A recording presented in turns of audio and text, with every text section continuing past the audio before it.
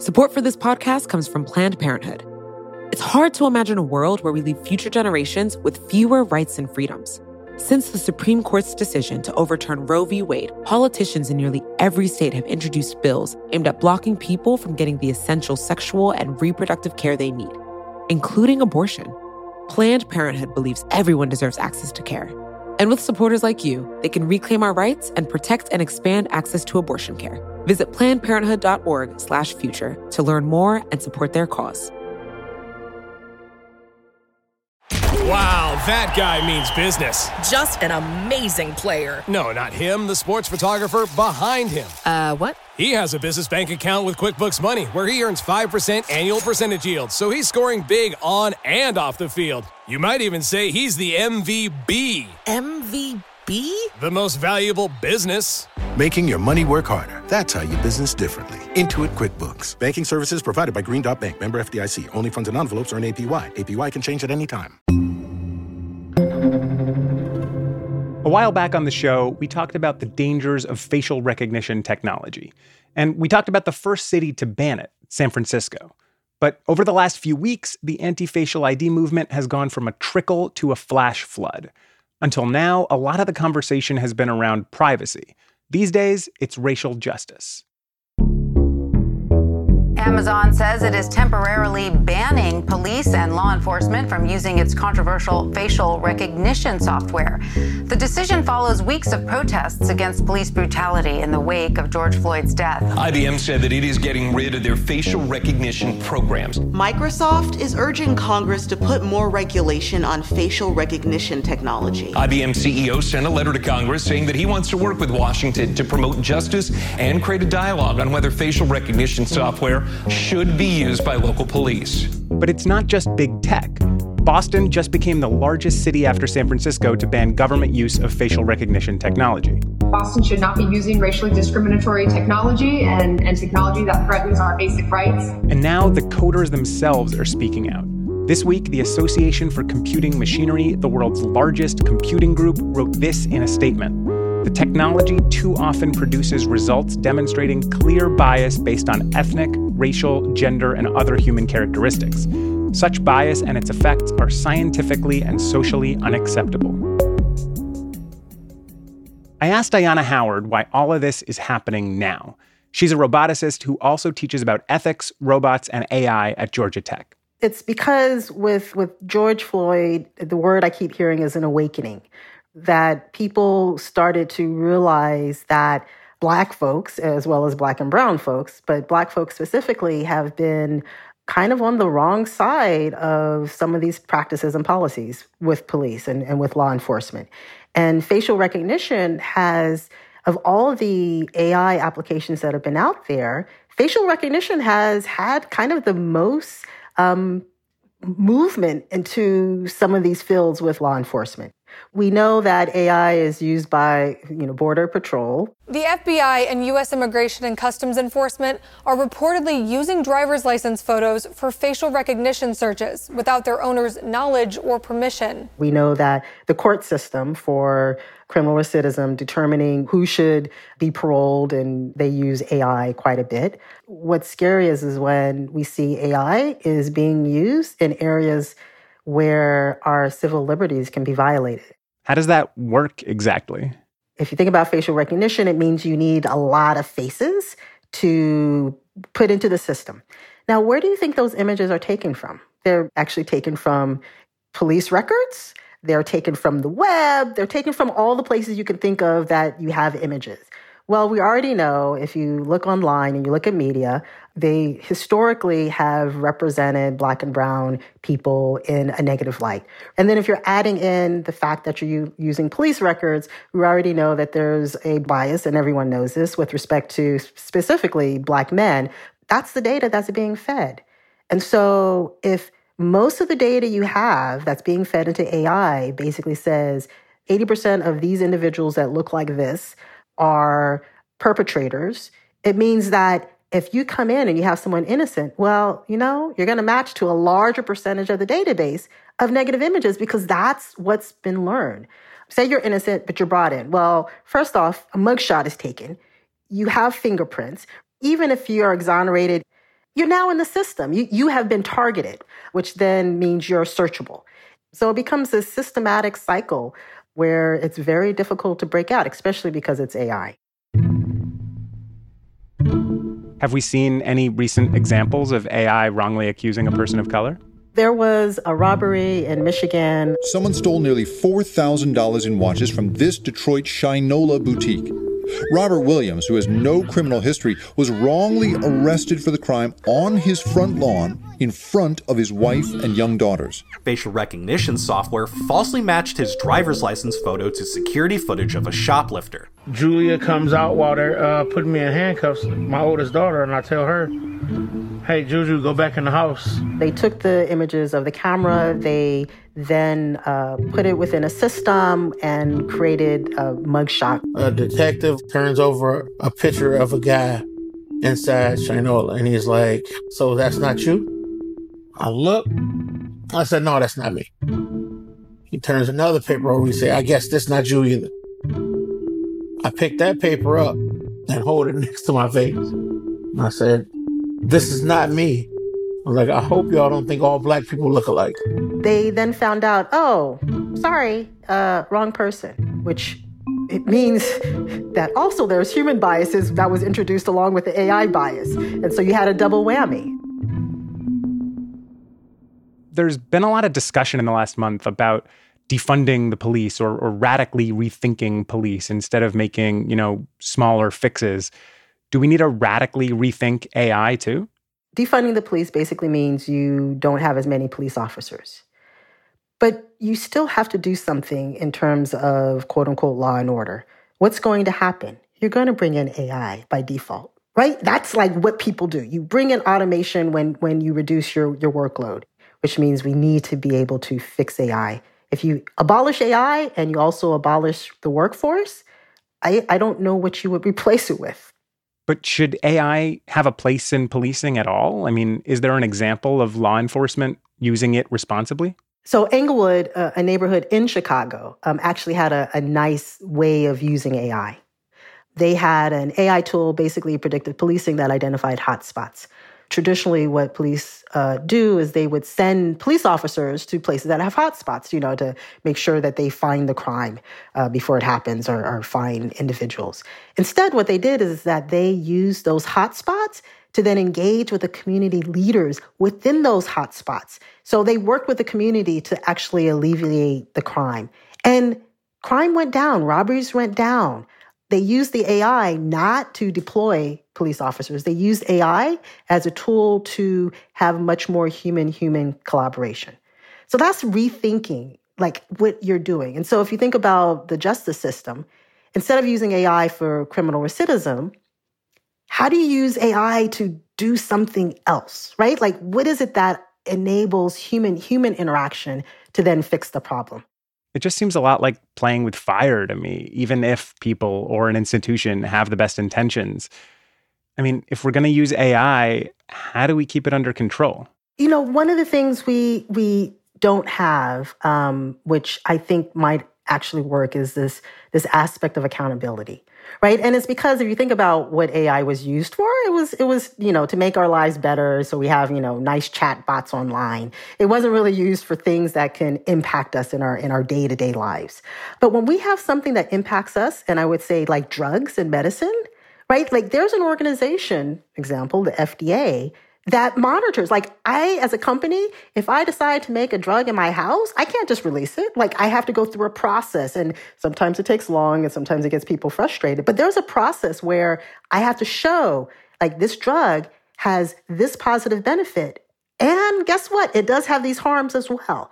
And sometimes FDA is like, yeah, you can't do it. You gotta go back to the drawing board. Sometimes FDA is like, okay, this is an acceptable harm, but you have to put it on the label. If we think about AI for those things that impact our civil liberties, like facial recognition, when a company's develop it, it should go through this whole aspect of these are the positive things. These are the harms, and we've done the studies. And you have a third body basically say, yeah, no, not acceptable. Up next, how the federal government could manage artificial intelligence or even ban law enforcement from using it.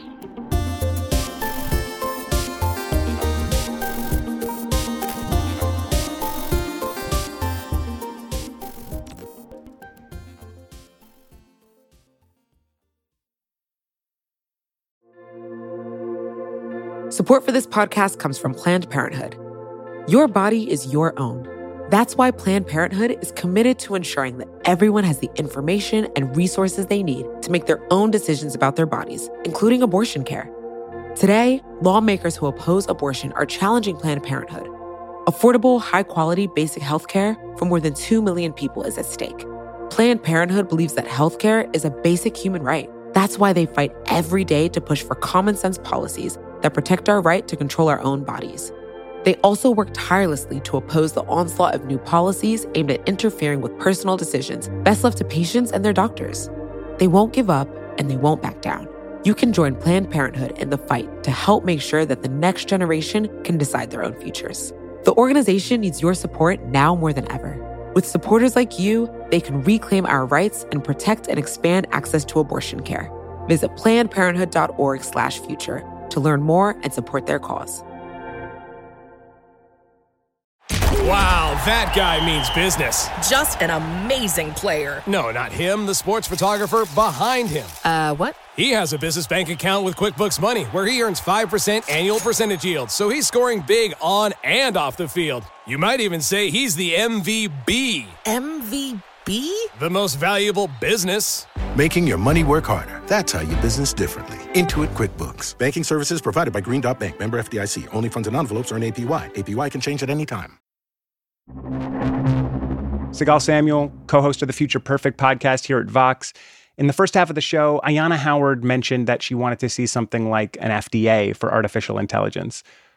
Is there any indication that the federal government is going to do something like that?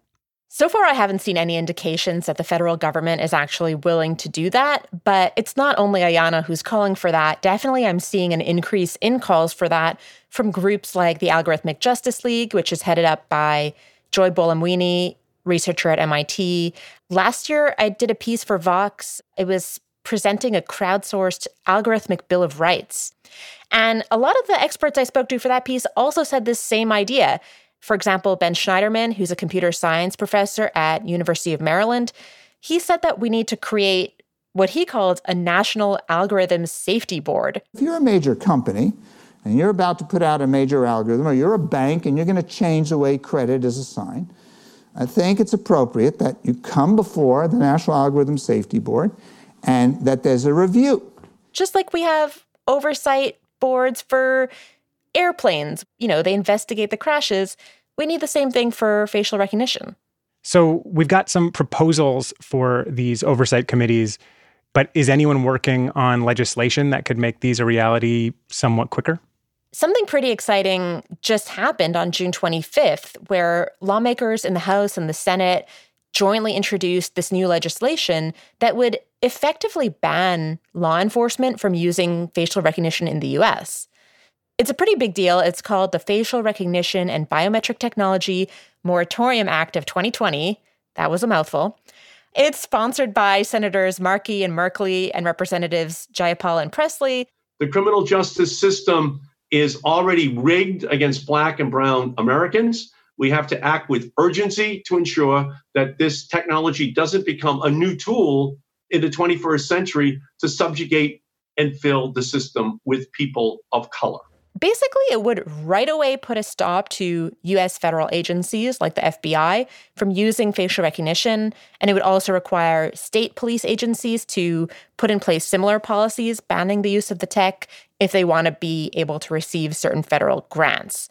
So if that passes, that could be pretty significant, especially since we're not talking about a moratorium here. We're talking about a permanent ban. It's the kind of legislation that would stay in effect until new legislation is passed to unban it. How likely is that to pass? A few weeks ago, I would have been more cynical and I would have said, I don't think it's that likely to pass. But now I actually think it's more likely. This legislation came just one day after Robert Williams told his story to the press. That's the Black man in Detroit who was arrested falsely due to this racially biased facial recognition algorithm. And this is all coming on the heels of the upswell in Black Lives Matter protests and the major national conversation that has sparked about facial recognition. So given the cultural climate we're seeing now around all this stuff, I think that might have actually teed up quite nicely this moment where that kind of legislation might be more likely to pass. So that's the political side of things, but we've seen companies taking steps on this too. I guess, how cynical should we be about companies sort of trying to police themselves?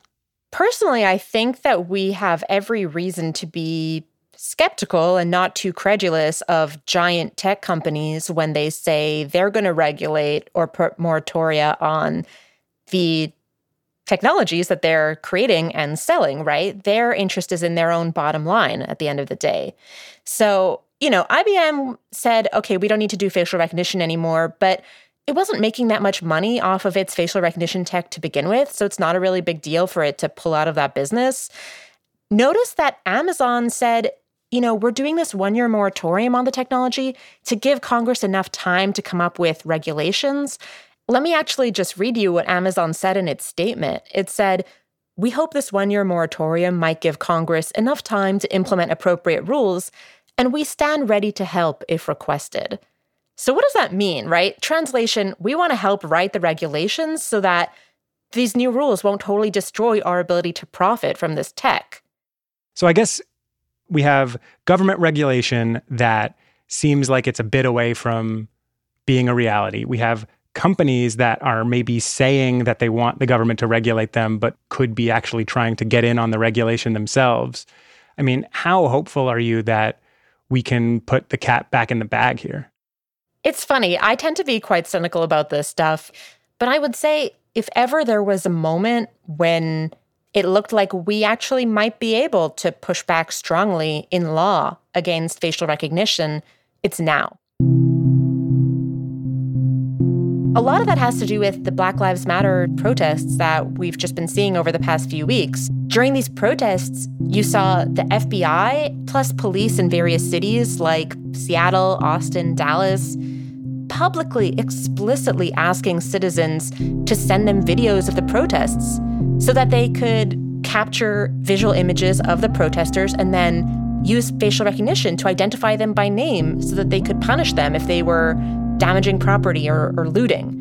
And I think the news of that really alarmed people, and it helped kind of fuel this national uproar over facial recognition. I think the other thing, which is a bit bittersweet, is that the protesters were this racially mixed population. You had, of course, a lot of Black people. You also had white people. You had people of all backgrounds protesting together in the streets. And so I think for some of the white people, some of the non-Black people at the protests, that was maybe the first time they came to realize this technology could actually be used on me. It could actually have harmful consequences for my life too.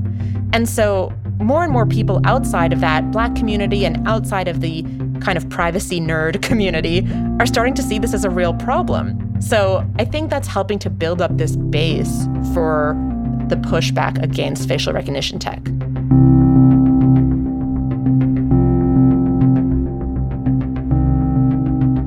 Sigal Samuel is the co-host of the Future Perfect podcast at Vox.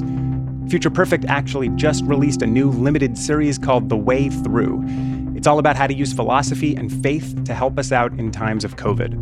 I'm Noam Hassenfeld, filling in for Sean Rameswaram, who'll be back on Monday. The rest of the team is Mooj Zadie, Afim Shapiro, Jillian Weinberger, Bridget McCarthy, Amina Al-Sadi, and Halima Shah. Cecilia Lay checks our facts, and the mysterious Breakmaster Cylinder makes our music.